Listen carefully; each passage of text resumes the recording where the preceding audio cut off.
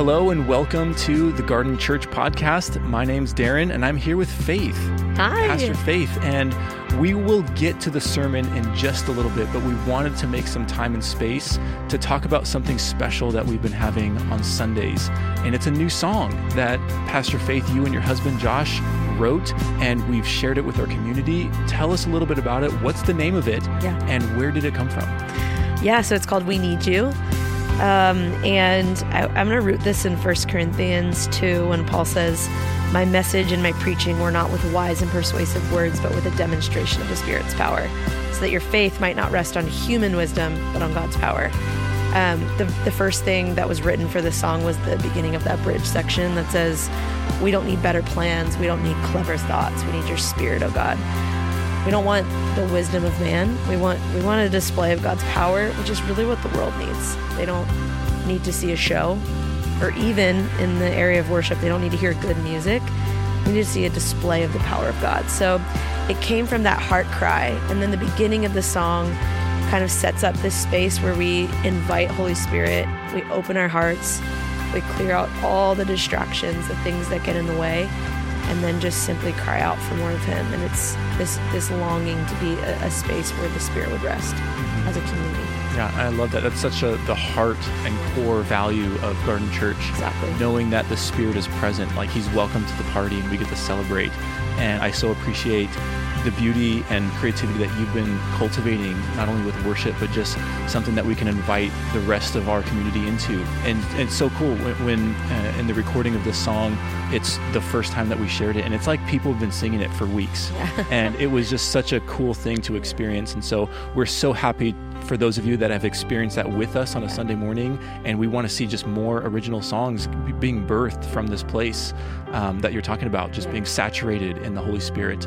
So we are welcoming you to stick around after the sermon, where you can hear a live recording of the song We Need You, and I hope it blesses your heart.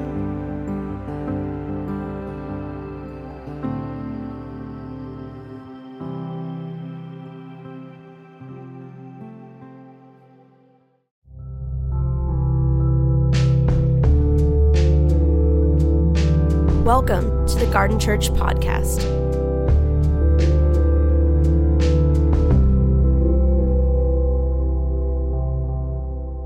So I was on staff at this church for 19 years, and when I became the lead pastor, I was 29 years old. I was just this kid. Like in your church, I feel like an old man, but at my church, I felt like a kid. And so one of the things that I did in order to represent myself as older is I started to grow this beard. And at one point, my beard got big and gangly and just kind of nasty. And it was all huge. And so people don't always know how to interact with a pastor. You don't know how to have small talk or how to talk to them. And so once I grew this beard, people were like, "The beard. We can talk to Mike about the beard." So they would always talk to me about my beard. And I remember this one day before service, this couple came up to me, and they're about 20 years older than me, and they were asking me about my beard. And they said, "What's it been like having a beard? What's it been like for you?" And so I would have my responses that I would give when people would ask that. And I said, one of the things that I had no idea of is I had no idea how much maintenance was involved in having a beard. That I thought you just grew it and you just let it grow. And this was the sign of I don't care, I can do whatever I want. But it was actually requires a lot of work. There are oils and combs and certain kind of razors, and there's work that's involved. And then I said this, I said, I had no idea how much manscaping was going to be involved. And this woman who's 20 plus years older than me, her eyes get real big and she leans in and she says, "I don't think that means what you think that it means." And I was like, "What? No. I've had to do a lot of manscaping." And she says, don't say that. I don't think that means what you think that it means." And I just kind of laughed like we were in on the joke together, and I walked away, and I was went around the corner and I pulled up my phone and I Googled manscaping. I do not advise Googling manscaping because some stuff that is not safe for church is going to show up on your phone and your neighbors are going to see it. At this moment, I don't think that means what you think that it means.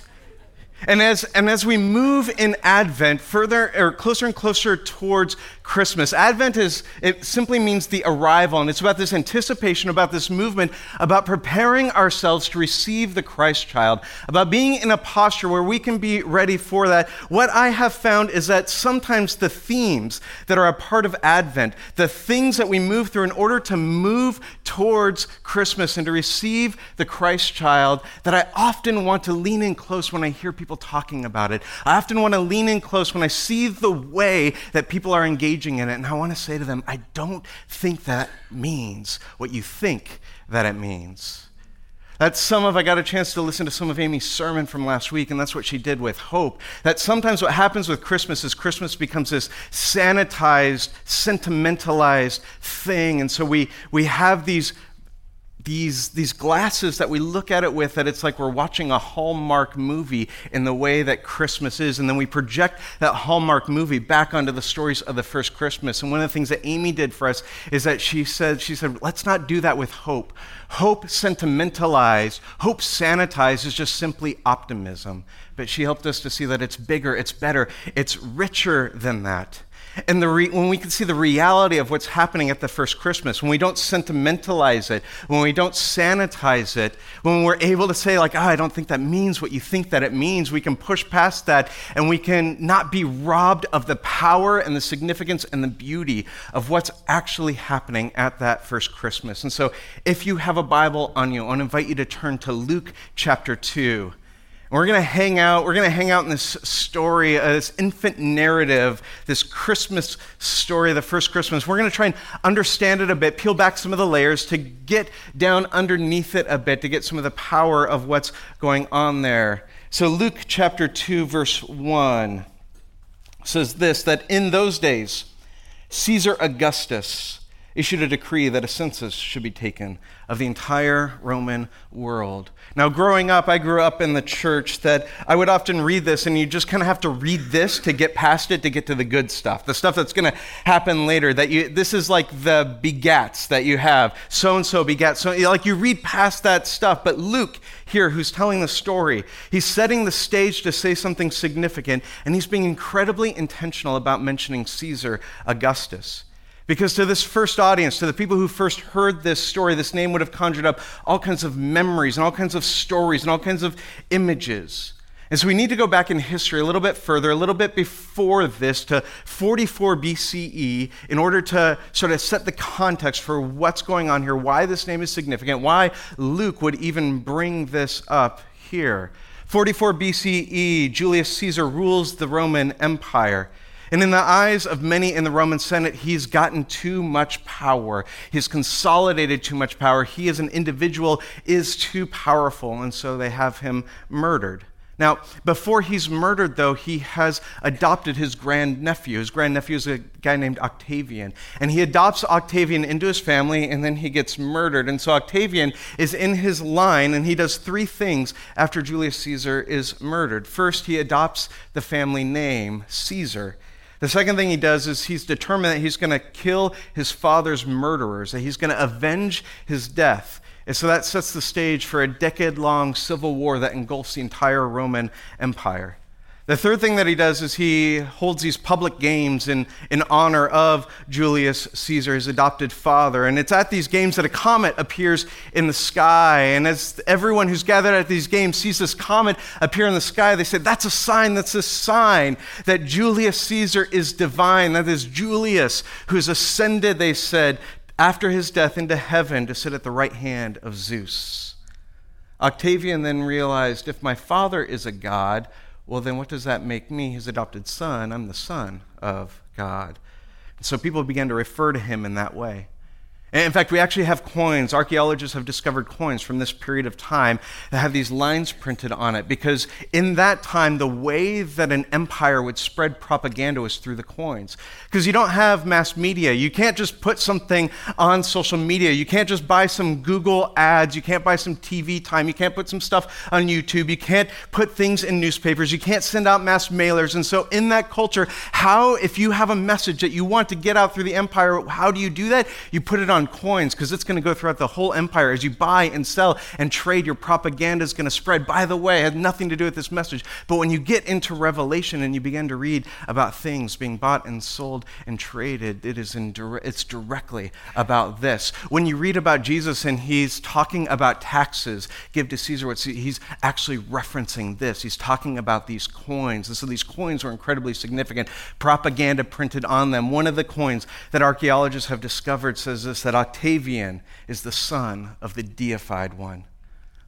He's the son of God. So Octavian's leading the Roman Empire through this decade of civil war that engulfs the entire empire, has the attention of the entire empire. And in 31 BCE, Octavian defeats his main rival, Mark Antony, the predecessor to the Latin pop star, restores peace to the kingdom. And this is the first time in anyone's memory that there has been peace and order in the world. You remember it from 8th grade. It's the Pax Romana, the peace of Rome. And so Octavian began to be heralded as the bringer of peace. They called him the savior of the empire who has brought peace and salvation. They said the empire that he has established is salvation, and Octavian is the savior. In fact, here's how one poet put it at the time. We can put it up on the screen. It says that, "Thine age, O Caesar, has brought back fertile crops to the fields. You have brought us a robust economy, O Caesar, has wiped away our sins. As long as Caesar is the guardian of the state, neither civil dissension nor violence shall banish peace." Caesar, you as long as you are in your place, as long as you are up there ruling us, we're going to have a robust economy. Our sins are going to be dealt with. You are going to bring us peace and keep our peace. And so around that same time that these things are being said and written, he receives a title, and the title that he gets is Augustus, which means the illustrious one. And so people are calling him Lord. They're beginning to worship him as a god on earth. Octavian, now known as Caesar Augustus, is referred to as the Son of God, who's the Savior that brought peace into the world. He is the Lord who is worshiped as a god on earth. It's in the midst of this that they begin to celebrate his birth in some pretty significant ways. We have this inscription that archaeologists have discovered from 9 BCE, so just a bit before the events of Luke 2 are taking place. It says this, that whereas finally the birthday of the god Augustus has been for the whole world the beginning of good news concerning him. The birth of Caesar Augustus has been for the whole world. It's for everybody. And it is this good news. Now, if you've been in church a while, you know that the word for good news is in the Greek. It's this word euangelion.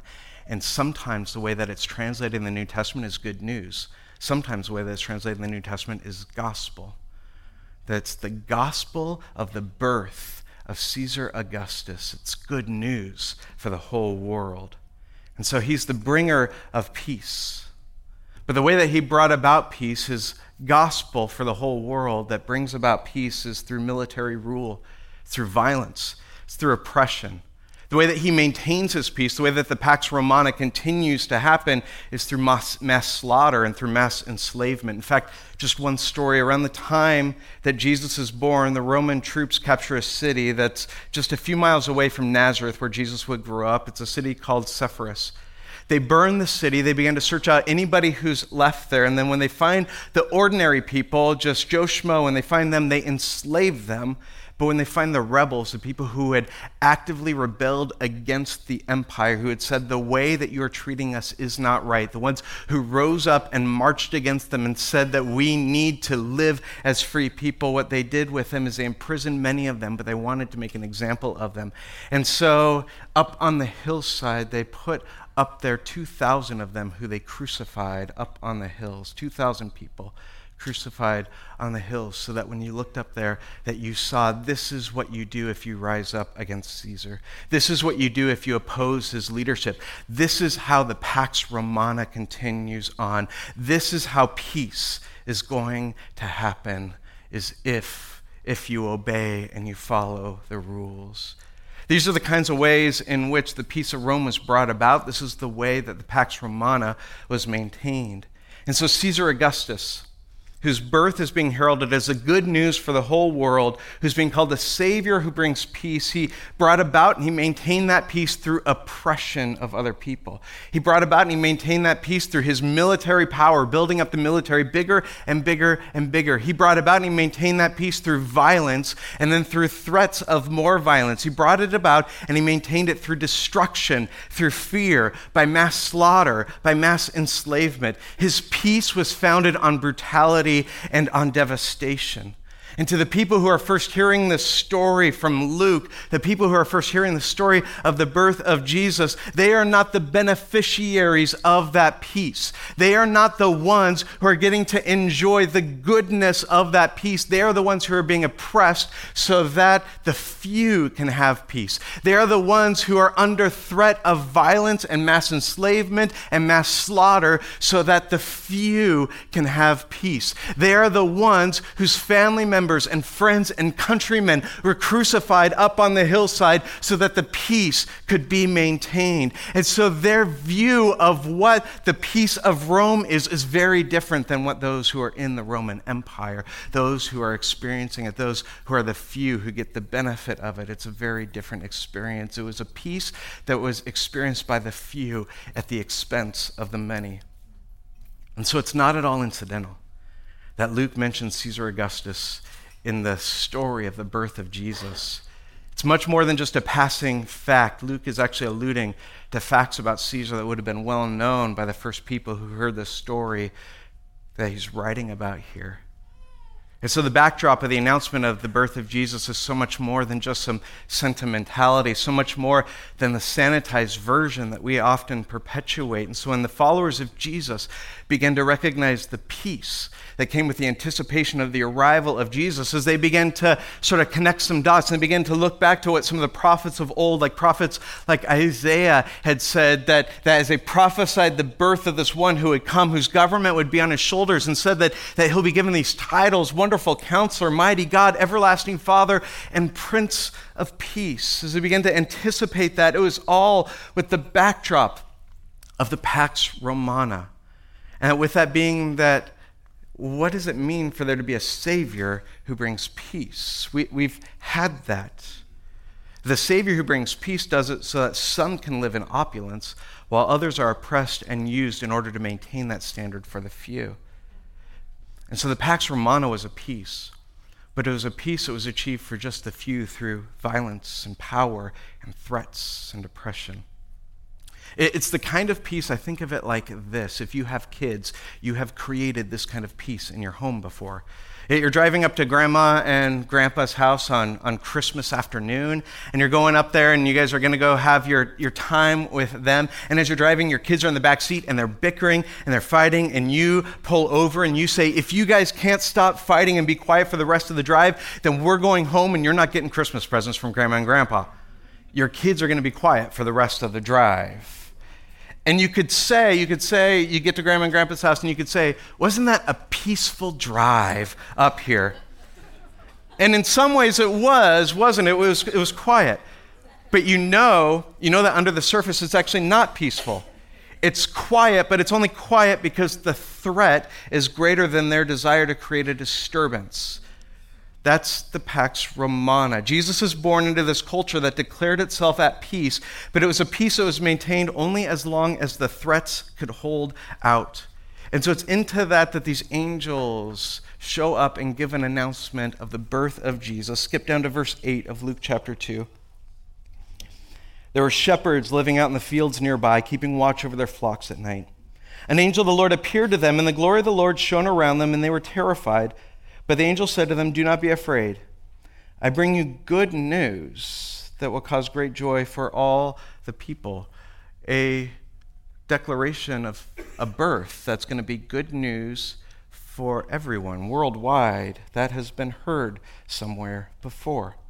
Today in the town of David, a Savior has been born to you. He's the Messiah, the Lord. This will be a sign to you. Oh, we know about signs. We know about signs that accompany the one who has been born to bring about good news for the whole world. This sign is different. You'll find a baby wrapped in cloth and lying in a manger. Not a sign up in the sky, not a big thing that everyone can see, but this small sign. Suddenly a great company of the heavenly host. By the way, whenever you find in the scriptures this term heavenly host, it's like a gathering of angels. You know how every kind of like animal has a word for the gathering, that you get a group of crows together and it's like death, isn't that what it is? Murder, that's what it is. It's murder. This is what happens when you leave the notes. You forget these kinds of things. Great company of heavenly hosts is the gathering of angels, and saying, glory to God in the highest heaven, and on earth, peace. Peace to those on whom his favor rests. Peace in the midst of a culture that's already declared itself at peace. Peace being brought about by a Savior who will be born, whose birth is good news for the whole world, when there's already one who's been born, it's been said his birth was good news for the whole world, who's the Savior who brought about peace. When the New Testament writers borrow language from the culture, which they actually often do, it's often to show the way of Jesus in direct opposition to what's happening in the culture at large. Even the phrase, Jesus is Lord, was an inherently political statement in the first century. And so you find that phrase over and over in the book of Acts, a story of the early church, but it's just simply borrowing language from Caesar is Lord. And so it is this declaration of allegiance against another allegiance. And so when the New Testament writers taking language that they all would have understood, images they all would have understood, and saying like, no, it's actually not about Caesar, it's actually about Jesus. They're showing this other way, this different way. And so the angels declare his coming as a bringing of peace, because even though the empire is technically at peace, it is a different experience of peace. In fact, here's how one scholar, Richard Horsley, wrote a book called The Liberation of Christmas, fantastic book that gives like the socio-political sort of like a backdrop of Christmas, says this. He writes that any reader or hearer of this story in the Hellenistic Roman world, particularly in Palestine, would have understood here a direct opposition between Caesar, the Savior who had supposedly brought peace, and the child proclaimed as the Savior whose birth means peace.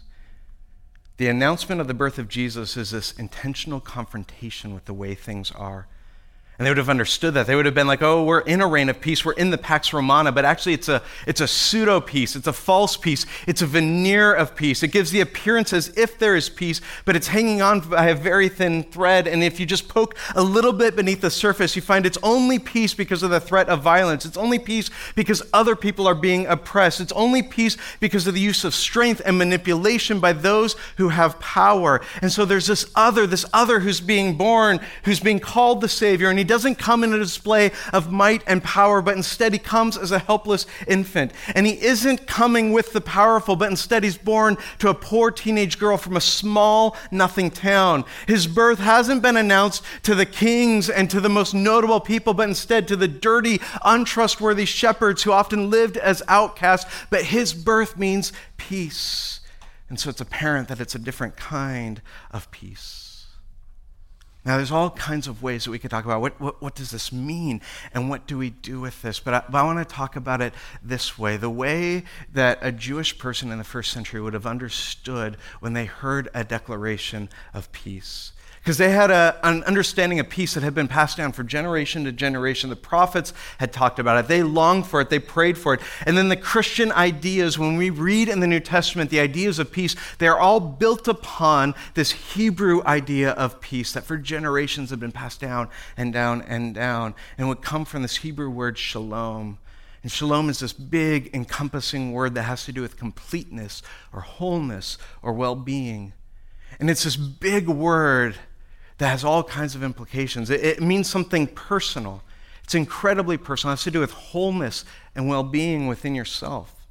And so it's why the Apostle Paul would talk about the peace that transcends or that passes all understanding. It's this way of being where you're at rest within yourself. You're not trying to anxiously be something or someone that you're not. You don't live with the shame of a brokenness with God because of what you've done or because of what you haven't done, and that you walk around with this weight of guilt and shame, or that incompleteness that you feel in the pit of your being at times, that thing where you question your identity and your worth and your purpose, the thing that makes you feel like you're not a good enough parent, or the thing that makes you feel like that you'll never do anything of significance or of value, the thing that says that you are never trying hard enough, and that thing that says there's always somebody who does it better than you, that you're always trying to catch up. It's a peace that transcends all of that to give you a sense of wholeness and well-being within yourself, and a wholeness and well-being in relation to God. And it's available to you and me because in Jesus, God has come near, because he isn't a ruler who lives far off dictating orders to his subjects, but instead he's come to be with us in the mess, which is why Jesus will be called in Matthew's birth narrative Emmanuel, which means God with us, because he has come near to be with us, because the promise of peace that the angels proclaim at that first Christmas is not necessarily that the circumstances all around you are different. It's not necessarily that the kids are quiet in the car. It's not necessarily that there's not chaos around you. It's not that your life isn't hard. It doesn't mean that everything gets fixed around you. It doesn't mean that there isn't grief and pain and sorrow and hardship. It doesn't mean any of those things, but instead it means that God will be with you in the midst of them, and that actually changes you. It changes who you are. It changes the way that you engage in what's happening around you, because he is with you in it. And so it's this peace that creates a sense of wholeness and well-being within yourself. And so this peace is incredibly personal. But the problem is sometimes that's exactly where we stop with it. And what my experience has been, in my experience of the church, is that far too often when we talk about peace, because we are trying to overcorrect from a kind of Pax Romana, Caesar bringing peace, this kind of external peace, then we make it all about an internal peace, and it becomes all about me. I'm good. Things between me and God were good. The stuff within me is good. I feel at peace. And all the while, there's all this injustice happening all around you. And as long as you can ignore the injustice around you and not pay attention to that, you can keep feeling good. It's like the world is burning all around me, but if I keep my head buried in the sand, I am doing good self-care. So I'm at peace. I'm good.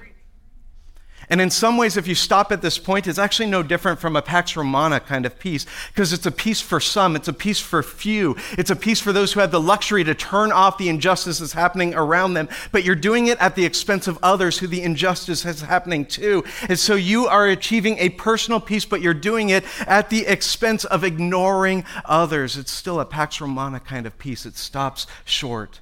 And this is why I think that the Hebrew word for shalom is so brilliant, because it's so much bigger. It's so big and it's so encompassing. It has to do with this personal peace. It has to do with personal well-being. It has to do with personal reconciliation with God. It has to do with all of that, but it extends beyond that. It's bigger and it's more than that. It has to do with things being made right in the world. It has to do with justice being brought to places of injustice. It has to do with kids who aren't able to read because they can't afford glasses, getting glasses to be able to read. It has to do with kids who don't have access to clean water and being susceptible to that, having access to clean water. It has to do with kids who are growing up and aren't able to be educated simply because they don't have the money for uniforms, having the money for uniforms. It has to do with things being made right in the world. It has to do with systems of oppression being broken. It has to do with violence no longer being the means to achieve peace. One of the ancient prophets would say that one day, there's going to be a time where swords will be beaten into plowshares,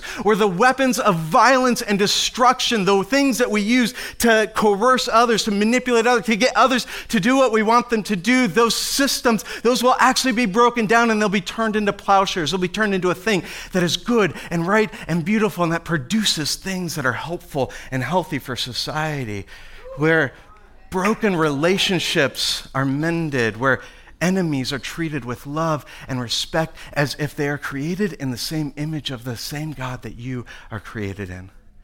And so Paul would talk about this kind of peace as well. Here's what he says in Ephesians 2.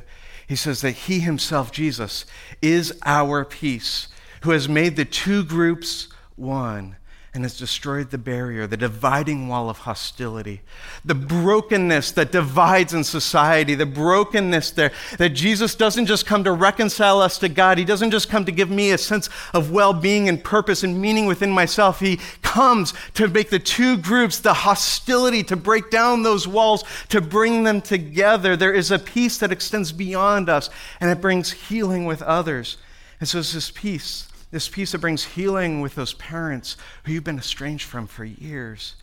It's a peace that actively seeks to right the wrongs for the way that groups of people have been treated by the larger culture, the larger empire that we're a part of.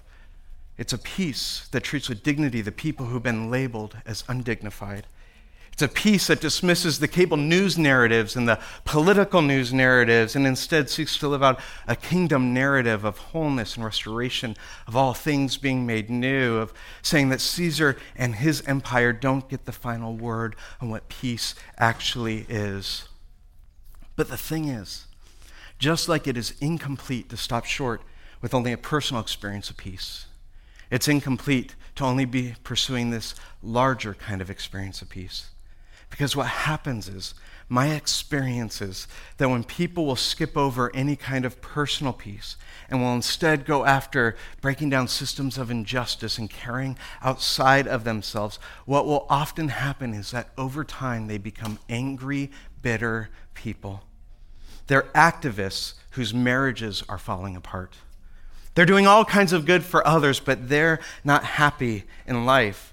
And so if they were to sit quiet for a moment, not engage in any of the work of activism, they can't actually sit in quiet with themselves because they have so much unresolved brokenness within themselves that they haven't dealt with. So they have to keep doing all these things because they don't want to have the quiet and the space to have to deal with that. And so they end up with this bitterness that comes out in all kinds of ways where they're constantly frustrated that other people aren't doing as much as them. Why don't you care about this as much as I do? Why aren't you after this as much as, why aren't you changing the things that you do as much as I am? Why aren't you doing the work? It's because there's this bitterness that's growing in them more and more. And the work of peace that extends beyond you can only be appropriately done when the work of peace is also being done in you. And so my guess is that there are some of you here who you are sitting in that place. You do, and you do, and you do, and you do, and you need to open yourself up to the God who has come near in Jesus to bring you his peace. You've closed yourself off, and you look good closing yourself off. If people look at your Instagram, it looks like you're doing so much good. But all the while, you're sitting in a lot of secret personal brokenness yourself. And so maybe today you just need to open yourself up a bit. You need to begin to be a bit vulnerable, to recognize the brokenness within yourself and open yourself up to God to bring you his peace. That some of you are sitting in a place where you are stuck in that place of personal peace. And you've got your Christmas plans all figured out so that you've done appropriate, good personal self-care. You're going to be at peace this Christmas season. It's not going to be crazy and hectic for you. You are taking care of yourself. You are feeling whole. You are feeling complete. And you're missing that you're called to be bringers of peace beyond yourself. You need to get a bit uncomfortable as you engage in the work of bringing wholeness and restoration and justice to the things that are broken in your families and larger family systems, to the things that are broken in this city, maybe where there's systems of injustice and oppression, maybe recognizing some of the systems of racial injustice and oppression and engaging in that. Maybe it's recognizing some of the brokenness in our larger country or brokenness in the larger world that you're called to engage in, to take your head out of the sand, to be able to say it's not just about me making sure that I'm taken care of, but I have this peace for the purpose of extending peace. Now, I actually think at Christmas, one of the most beautiful, I hate Christmas songs, and I can say that now that I'm not a pastor at my church. I'd be like, gosh, do we have to sing this again? I feel like we just sang it last year. But one of the most powerful and beautiful Christmas songs is the old song, O Holy Night. And its lyrics beautifully encapture these two experiences of peace. Long lay the world in sin and error pining, till he appeared and the soul felt its worth. There's this personal healing and wholeness that the birth of Jesus is bringing. There's this pining within you for it. And his coming shows you your worth. You are valuable. You are matter. You have purpose and significance, and your soul should feel its worth. The coming of the birth of Jesus gives your soul worth. But then the song moves, and it moves to this place of this subversiveness with these radical lyrics that were written in the 1800s before the Emancipation Proclamation and before the Civil War. And the lyrics say this: truly he taught us to love one another. His law is love, and his gospel, his good news, is peace. Chains shall he break, for the slave is our brother. And in his name, all oppression shall cease. There is a peace in you that Jesus brings. And there's a peace beyond you that is breaking chains of oppression that he's calling us to engage in, and he's calling us to live out. And I don't know which of these spaces of peace you need to move into, but my guess is that you need to move into one of them. My guess is that you are falling short of one of them. My guess is that you are leaning a bit more into one than the other, and maybe today Jesus just wants you to slow down and stop and to say, you are my son, you are my daughter, whom I love. With you I am well pleased. Before you do anything, before you've done anything, before you've accomplished anything, I'm just well pleased with you, and he gives you the peace that passes all understanding. Maybe you simply need to receive that today. And maybe some of you have been incredibly good at leaning into that. And what you are missing is opening your eyes up. And even more than opening your eyes up, engaging in the hard work of bringing peace, wholeness, well-being to the spaces where it is off, to the spaces where injustice is ruling, to the spaces where oppression reigns. And at the birth of Jesus, there's an announcement of peace. But an announcement of peace actually bookends the life of Jesus. It's after he would go to the cross and he'd be buried and he would raise then from the dead. He would be resurrected. His disciples are gathered together in a room. They're scared. They don't know what's going on. They don't know what's going to happen to them. And they're trying to make sense of it all. And Jesus shows up in the midst of them. And what he says to them the first time that he sees his disciples all gathered together is this: it's peace be with you. An announcement of peace at his birth and at his resurrection. Peace be with you. And so today, I don't know where you need to hear that, but I know that you need to hear those words, peace be with you. Maybe for those of you who are in places of anxiousness and unsettledness within yourself, you need to hear peace be with you. For those of you who are trying to reclaim what it means to live with God, you just simply need to hear from him, peace be with you. For those of you who have discord and brokenness in relationships, peace be with you. For those of you who look around the world and you can't help but to see as you look around the world that the world is on fire all around us, and you're trying to figure out, what do I do? How do I help? What do I do with the brokenness of the world? What's my role? What's my contribution? And peace be with you. In fact, I want to ask you if you would do me a favor, if you would go ahead and close your eyes. If you'd open up your hands in your lap as a sign of receiving from God. And I don't know where you need to hear this, but would you just simply hear God saying to you, peace be with you. Peace be with you. Would you let God be speaking over your life? Peace be with you.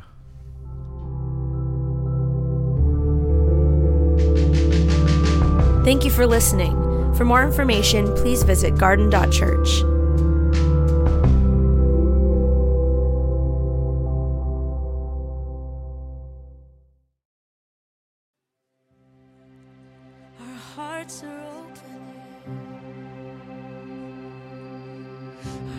hearts are open. Thank you. And you are invited. Our hearts are open to you. We make a home for your presence to dwell and to move.